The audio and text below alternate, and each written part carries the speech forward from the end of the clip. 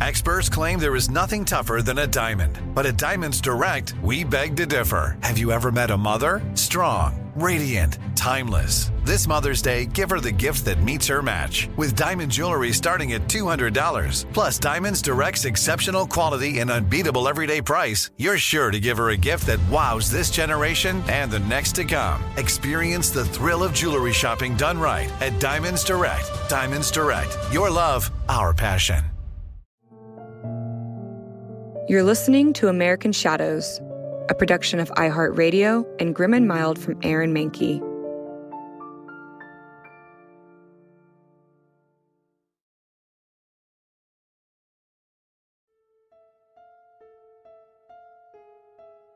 As a rule, people are afraid of change. With change comes uncertainty, a feeling that life is out of control. As creatures of habit, the status quo feels safer. And there are often consequences from prior actions to consider. It's easy to see that fear can be a strong motivator. Such was the case in Louisiana in 1872. Like the rest of the South, the end of the Civil War brought economic, social, and political changes known as the Reconstruction era.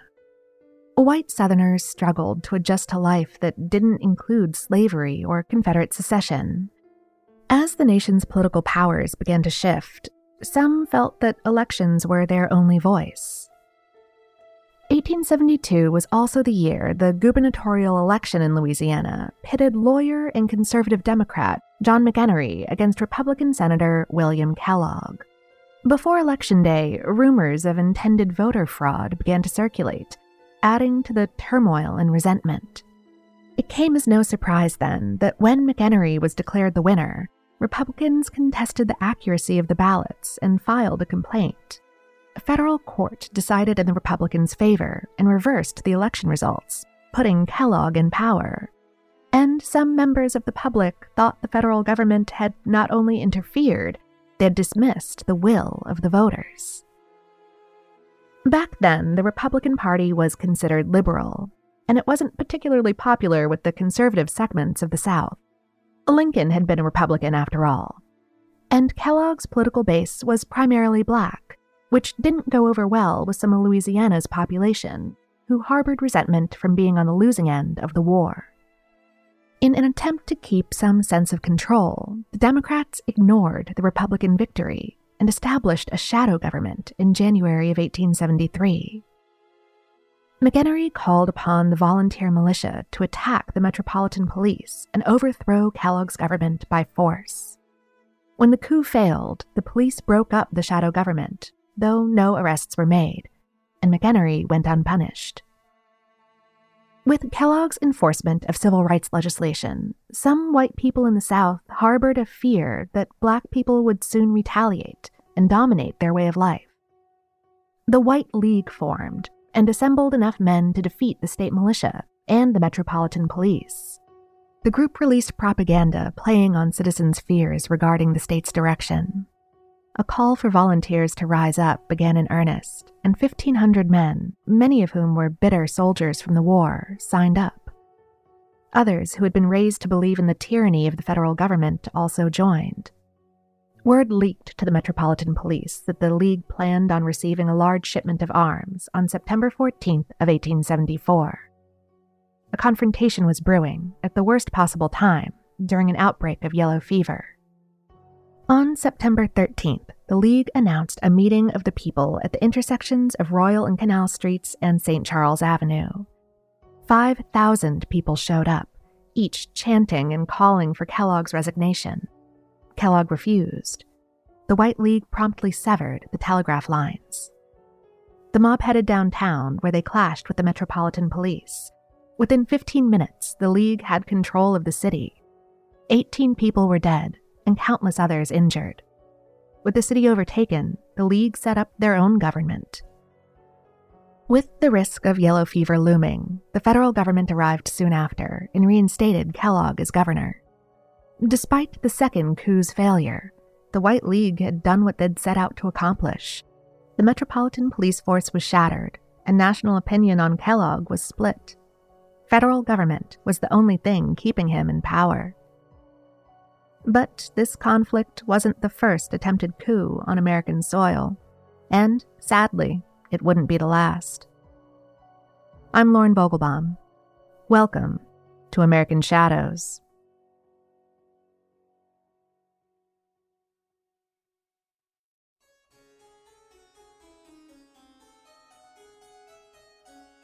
The port city along the Cape Fear River had seemingly adjusted to life after the Civil War. Many emancipated people found the town of Wilmington, North Carolina, a good place to call home.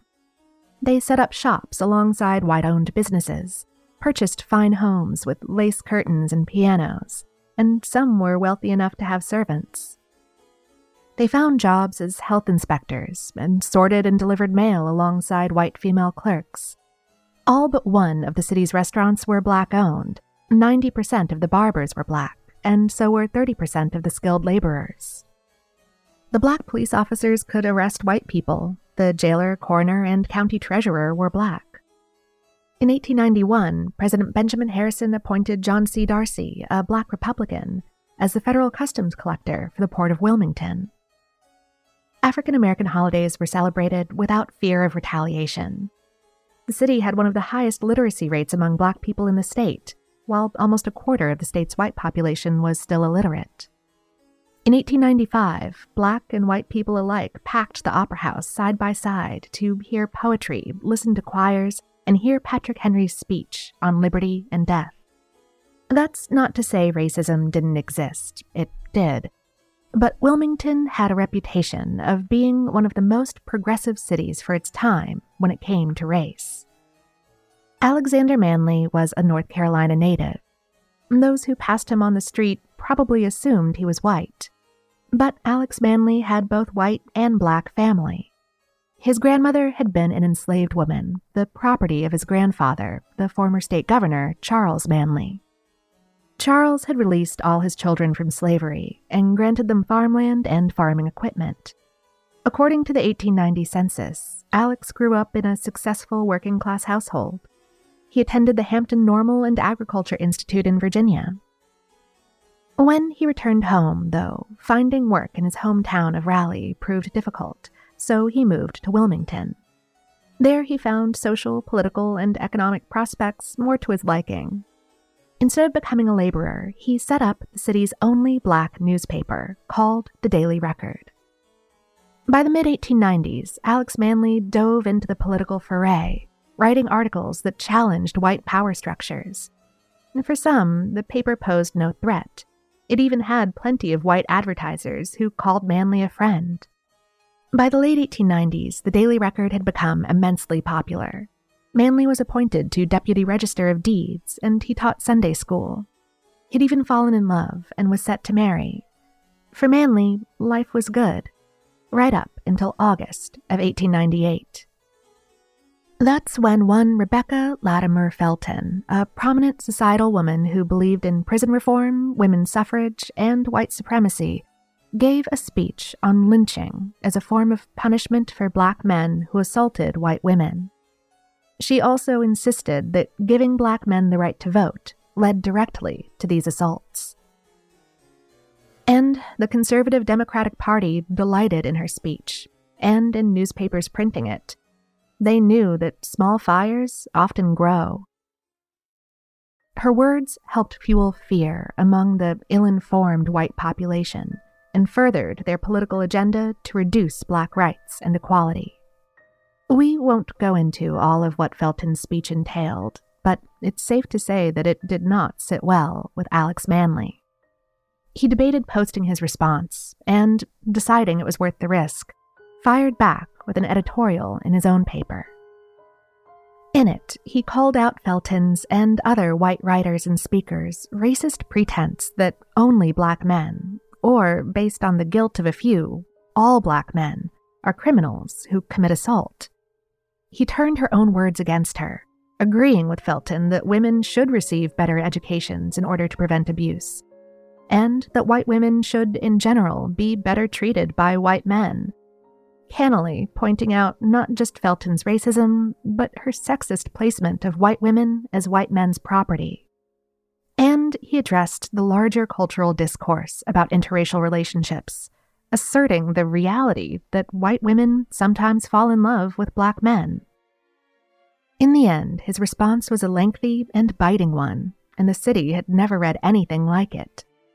Democratic Party Chairman Furnifold Simmons, who had been placed in charge of developing a campaign strategy for North Carolina's 1898 election, saw an opportunity. To return power to the Democrats, he'd use the easiest method possible: fear. He'd use Manly's response to seed discord among the population about a potential black uprising. Since the Republican Party had several black leaders, kindling a racial divide would mean more votes for the predominantly white Democrats. Simmons recruited media outlets sympathetic to his cause. Then he hired speakers to spread rumors, fear, and misconceptions. One of those men was Alfred Waddell, a former congressman and die-hard white supremacist adept at inciting racism, shaming so-called race traitors, and painting the Republicans as liberals set out to destroy white citizens' way of life. Waddell had a long reputation for being combative and power-hungry. During the Civil War, he became part of the white resistance, and while serving as congressman, he was a member of the Ku Klux Klan. He'd grown up wealthy, wanting for nothing. His family hadn't been a stranger to politics either. His grandfather had been a U.S. Supreme Court justice. Though Waddell had once been in the political limelight as a lawyer, historian, and public speaker, he'd long since faded from the public eye. Simmons' offer had put him back into the spotlight, and Waddell wasted no opportunity to speak. As the election approached, he employed a group known as the White Government Union, who began demanding that every white man in Wilmington join. Any method would do. Shame, fear, and even bullying those who befriended or stood alongside the black population. Under the beliefs that the fusionist Republican political party reforms had been fixed and that the laws favored black people over white people, 9 men banded together. Known as the Secret Nine, they began to work closely with Waddell to present the black community as insolent and disrespectful. The Republican Party, due to their sympathy with the black community, was effectively painted in the same light. That August, the atmosphere in the city shifted, and tension grew as thick as the humidity. Neighbors, once friendly, began to look at each other differently. Manly fully expected a backlash from his rebuttal to Felton. Little came, although he could feel a storm brewing. Everyone could. What they didn't know was just how catastrophic it would be.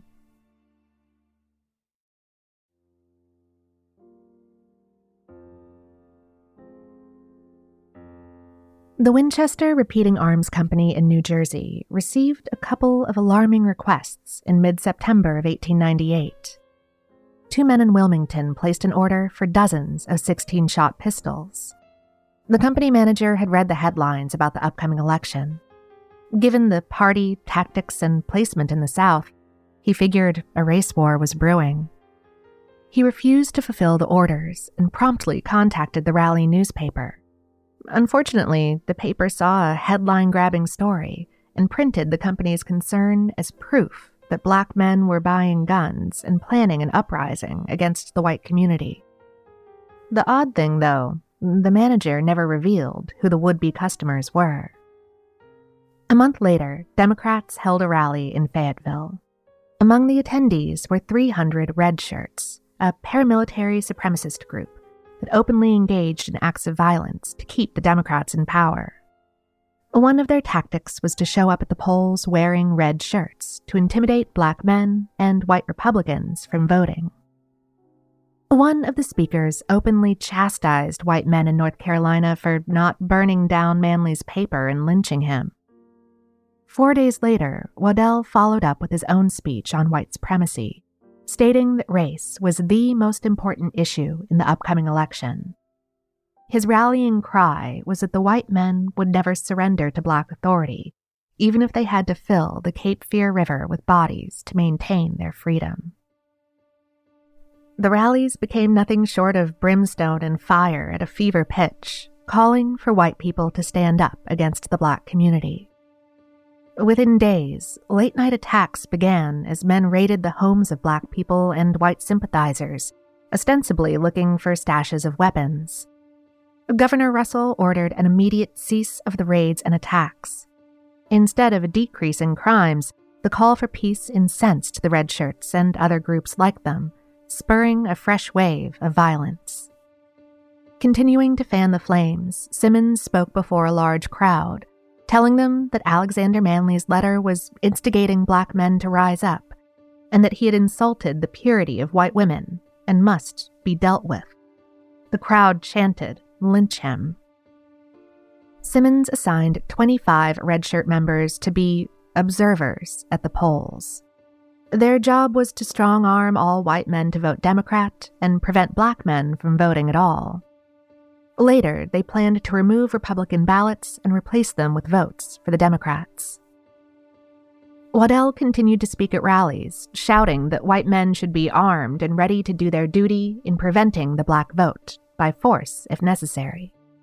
Simmons authorized him to select a group of 25 citizens, 2 of whom were reverends, to assist in getting the word out. Called the Committee of 25, they knew that the more people who repeated their rhetoric, the more believable that rhetoric would become. By now, so much of the city had lost sight of the real issues behind the Democrats' agenda for tax laws, stockholder shares, and shifting railroad regulations that it was difficult for those with holdings to capitalize on them. But making race the only issue was the easiest path to victory at the polls. November 8th, Election Day, started sunny and clear. When the polls opened at 7 a.m., anxious voters were already waiting. Of the 1,419 registered black voters, 820 went to the polls. To avoid tensions that might very well build throughout the day, people voted early and promptly went home. Red shirts, however, walked the streets carrying firearms and kerosene as means to intimidate. Black men weren't the only ones targeted. Red shirts were after black sympathizers statewide. White and black voters, having been convinced trouble would surely start at the polls, carried weapons just in case. In Raleigh, Republican Governor Daniel Lindsay Russell received numerous death threats. For him, voting day required both preparation and protection. He took the train to Wilmington, telling a waiting reporter that he realized voting might just get him killed. 2 men accompanied Russell, one of whom was a commander in the Wilmington Light Infantry. Despite the bodyguards, the governor became the target of taunts. Someone in the jeering crowd asked him what he thought about the anticipated violence from the black community. "All rot," he replied. His return trip proved to be more perilous. They had been informed that red shirts planned to intercept him on one of the train stops, so he took a different route. It didn't work, though, and the group caught up with him just north of Wilmington. He remained jovial, and the terrorists let him go. At the next stop, another group of red shirts wasn't as accommodating. They stormed the train, loudly calling for the governor and threatening to lynch him, like the black men he supported. Russell took refuge in the baggage car until the men left. His trip to the governor's mansion was equally difficult. Extra bodyguards and authorities had to escort him past a mob calling for his execution. Guards stood outside his home until the mob disbanded. Yet, despite the propaganda, there had been no shootings, no uprising. People sighed in relief, thinking that now, with voting over, tensions would die down. Around 9 p.m., 150 men surrounded the voting precinct. Some forced their way inside, shoving the policemen on guard into a water barrel. While holding the vote counters at gunpoint, men stuffed Democratic ballots into the ballot box. 2 Democratic precinct judges and a populist Democrat sat and took over counting the votes as though nothing had happened.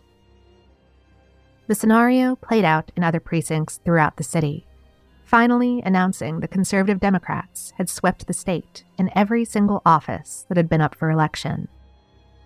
The newly elected officials immediately began the work of restoring only white men to appointed offices. The next morning, the Wilmington paper published an article calling for all white men to show up at the courthouse at 11 a.m. Many citizens, especially those in the black community, realized that the trouble was far from over. In fact, the worst was yet to come.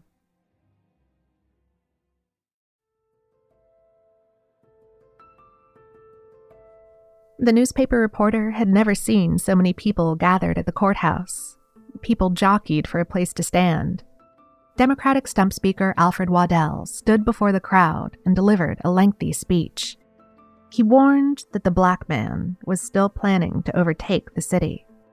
He argued that the United States Constitution had envisioned a government of enlightened men, and it would not stand for the inclusion of an inferior race. They must act now, he said. He put forth 7 resolutions that would prevent an imminent attack from the black community.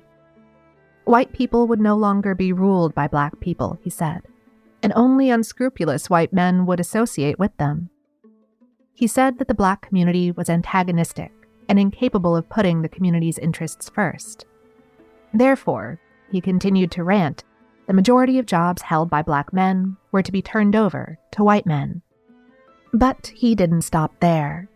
He said that the Daily Record was to cease immediately and that the printing press must be shipped out of the city. Alex Manly should also be forever banished from the city for publishing such a vile and slanderous article against their white women. Slyly, he seeded the idea that in any other proper city, Manly would have already been lynched. The speech had been designed to incite fear and hate, and it worked. The crowd began to call for Manly's death. Appearing to show compassion, Waddell told them that the paper editor had 24 hours to obey. If he dismantled the press and left the city, Waddell said that white men should show some restraint. Having convinced the white men that their black neighbors posed a threat to their safety and livelihoods, Waddell presented his proclamation to sign. 47 men added their names. While crowds gathered outside the courthouse, one of Manly's white friends arrived at the paper and told him what had just happened. Since Manly passed for white, his friend supplied him with the money and passwords needed to get past the redshirts guarding routes in and out of the city. Manly easily passed the checkpoints. One redshirt even invited him to the lynching they'd planned for the no-good newspaper owner. Waddell and Simmons drew up a list of names of non-white leaders to inform them of the proclamation, including one Native American. All told, there were 7 names. Left off the list had been federal customs collector John Darcy and his deputy. Waddell, Simmons, and the other organizers knew that including them might bring federal investigation. Armed redshirts were sent to inform the rest of the men on the list that they had until 6 p.m. to show up at the courthouse. When they arrived, Waddell read the proclamation. They sat in stunned silence as he informed them that they had until 7:30 the following morning to give him their response in writing. What he didn't tell them was that he planned on reading that response to a group of armed white supremacists half an hour later. This had been the plan for months, and on the morning of November 10th, the redshirts, the Secret Nine, and armed white citizens stood in the streets, waiting for Waddell's word. When no one arrived at Waddell's home with a letter of concession, he walked down the street to the waiting men. By now, the crowd was 500 strong. Once in front of the waiting mob, Waddell told them that the black leaders had ignored their request, an intolerable act of defiance. The men cried out for Captain Thomas James, the commander of the Wilmington Light Infantry, to lead them to the Daily Record's office. It was time to stand up against the black community. James wanted no part of the mob and sent a telegraph to his superiors asking for advice. Relieved that his orders were to stay put and report back once the mob moved off, he returned to the crowd outside. Unfortunately, some of his men, having believed Waddell's lies, now wanted to join the terrorists. To To prevent his men from becoming part of the escalating problem, James ordered them to march around the field. Realizing the infantry wouldn't join them, Waddell led his mob to the newspaper. By the time they reached the building, the crowd had grown to 1,000 men. James sent the telegraph to his superior, informing him of the situation. Soon, Governor Russell heard the news and ordered the infantry to intervene. There was a problem, though. Most of the infantry now sided with the mob. The crowd of angry men vandalized the newspaper, then set it on fire. Afterward, Waddell led them back to the armory, where he suggested they had done their duty for now and to go home, knowing some of them would not. While the majority did go home, a few hundred men remained, convinced that they needed to search for the weapons they'd been told the black community planned to use against them. Stoked on the hatred, lies, and mob mentality, the men marched into the city, targeting businesses that employed mostly black workers. 3 black men were shot as they tried to flee. In another part of the city, 6 more black men were shot and killed. The black community wasn't entirely unarmed, and they fired back, fueling the conspiracy that Waddell and Simmons had started. Doctors and nurses rushed to tend to the injured, black and white, while the gunfire continued around them. A white reporter found an injured black man and followed him as he fled. The man ran into a house with the reporter in pursuit. Inside, he found 3 terrified women and 1 dead man who had been shot several times. The reporter ran for help, and the injured man survived. Others weren't as fortunate. As the black community fled, the angry mob kept firing. When the streets were empty, the mob went from house to house, looking for the armed black men and weapons that Simmons and Waddell had warned them about. Reports from that day are horrifying. One minister witnessed the reverend from another church shooting at black residents. Corpses were scattered in the streets. By mid-afternoon, most of the surviving black community had fled the city. The mob, however, continued to search for the invading black army, chasing shadows that didn't exist.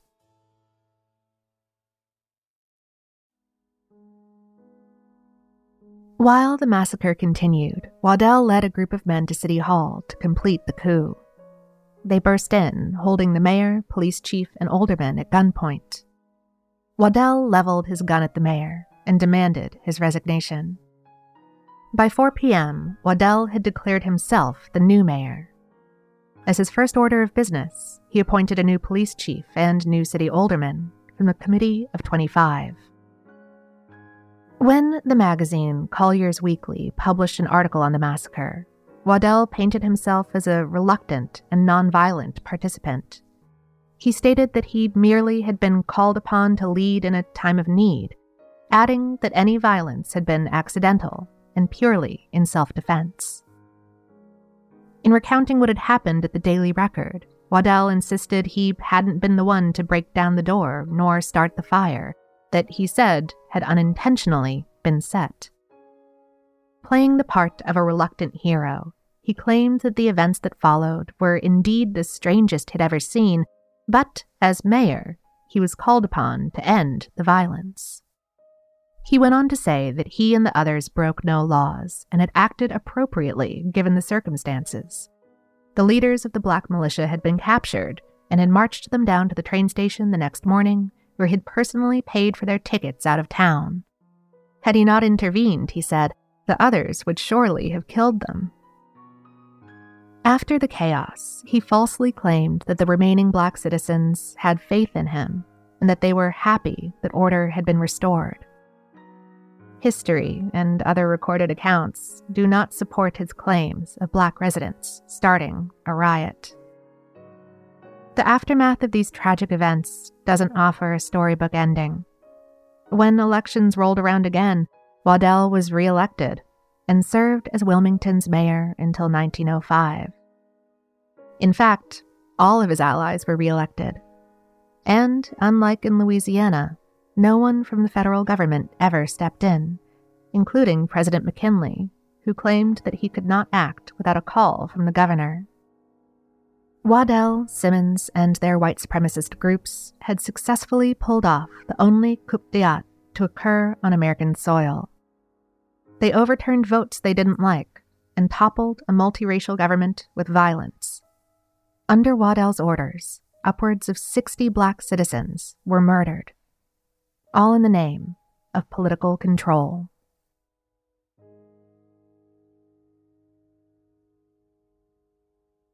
There's more to this story. Stick around after this brief sponsor break to hear all about it.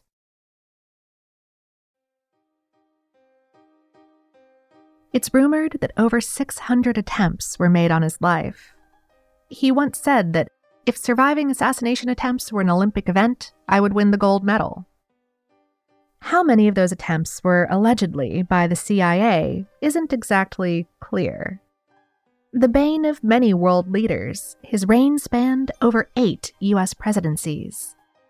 Though he was aging, he still had plenty of aspirations and held high hopes for his country. He used to like walking the streets alone, giving him time to think and reflect. Now he had become a hunted man with over 20 different addresses. He'd overthrown the country's military dictatorship in a coup when he was 33 years old, and ruled for 50 more years. In the time of his rule, he'd created schools and reduced illiteracy. Hospitals were built, improving health care. The countryside now had electricity, and legal discrimination was a thing of the past. The positives didn't outweigh the negatives, though. Newspapers that opposed his views were shut down.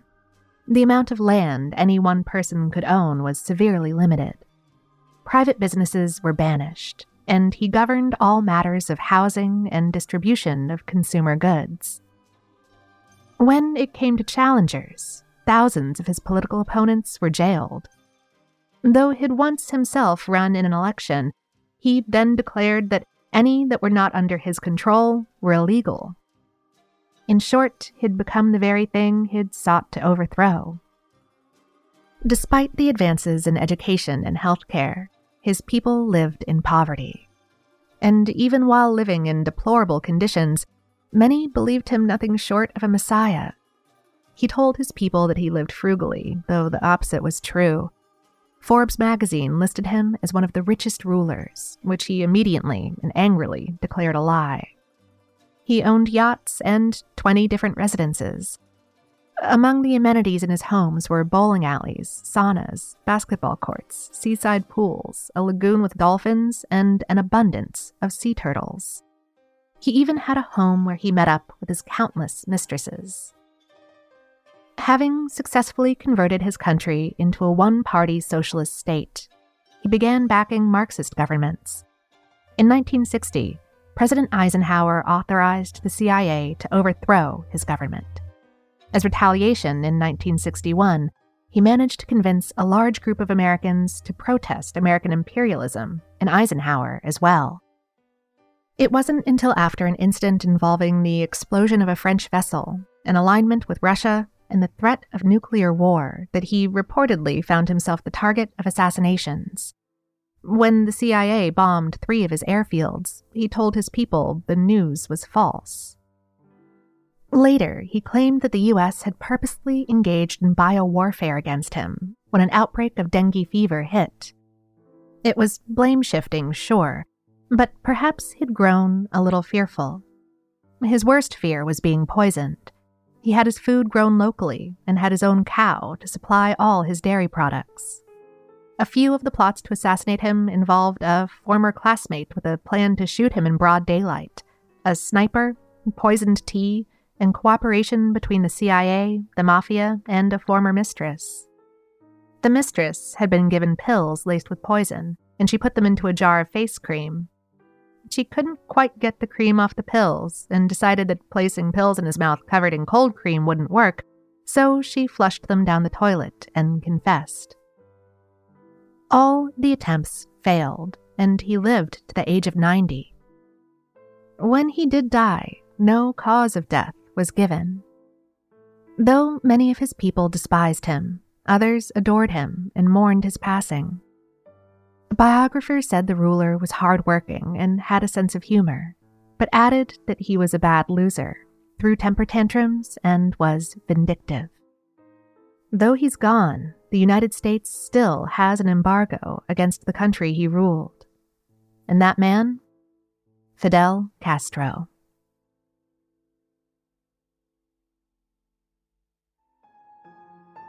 American Shadows is hosted by Lauren Vogelbaum. This episode was written by Michelle Muto with researcher Robin Miniter and produced by Miranda Hawkins and Trevor Young with executive producers Aaron Mankey, Alex Williams, and Matt Frederick. To learn more about the show, visit grimandmild.com. For more podcasts from iHeartRadio, visit the iHeartRadio app, Apple Podcasts, or wherever you get your podcasts.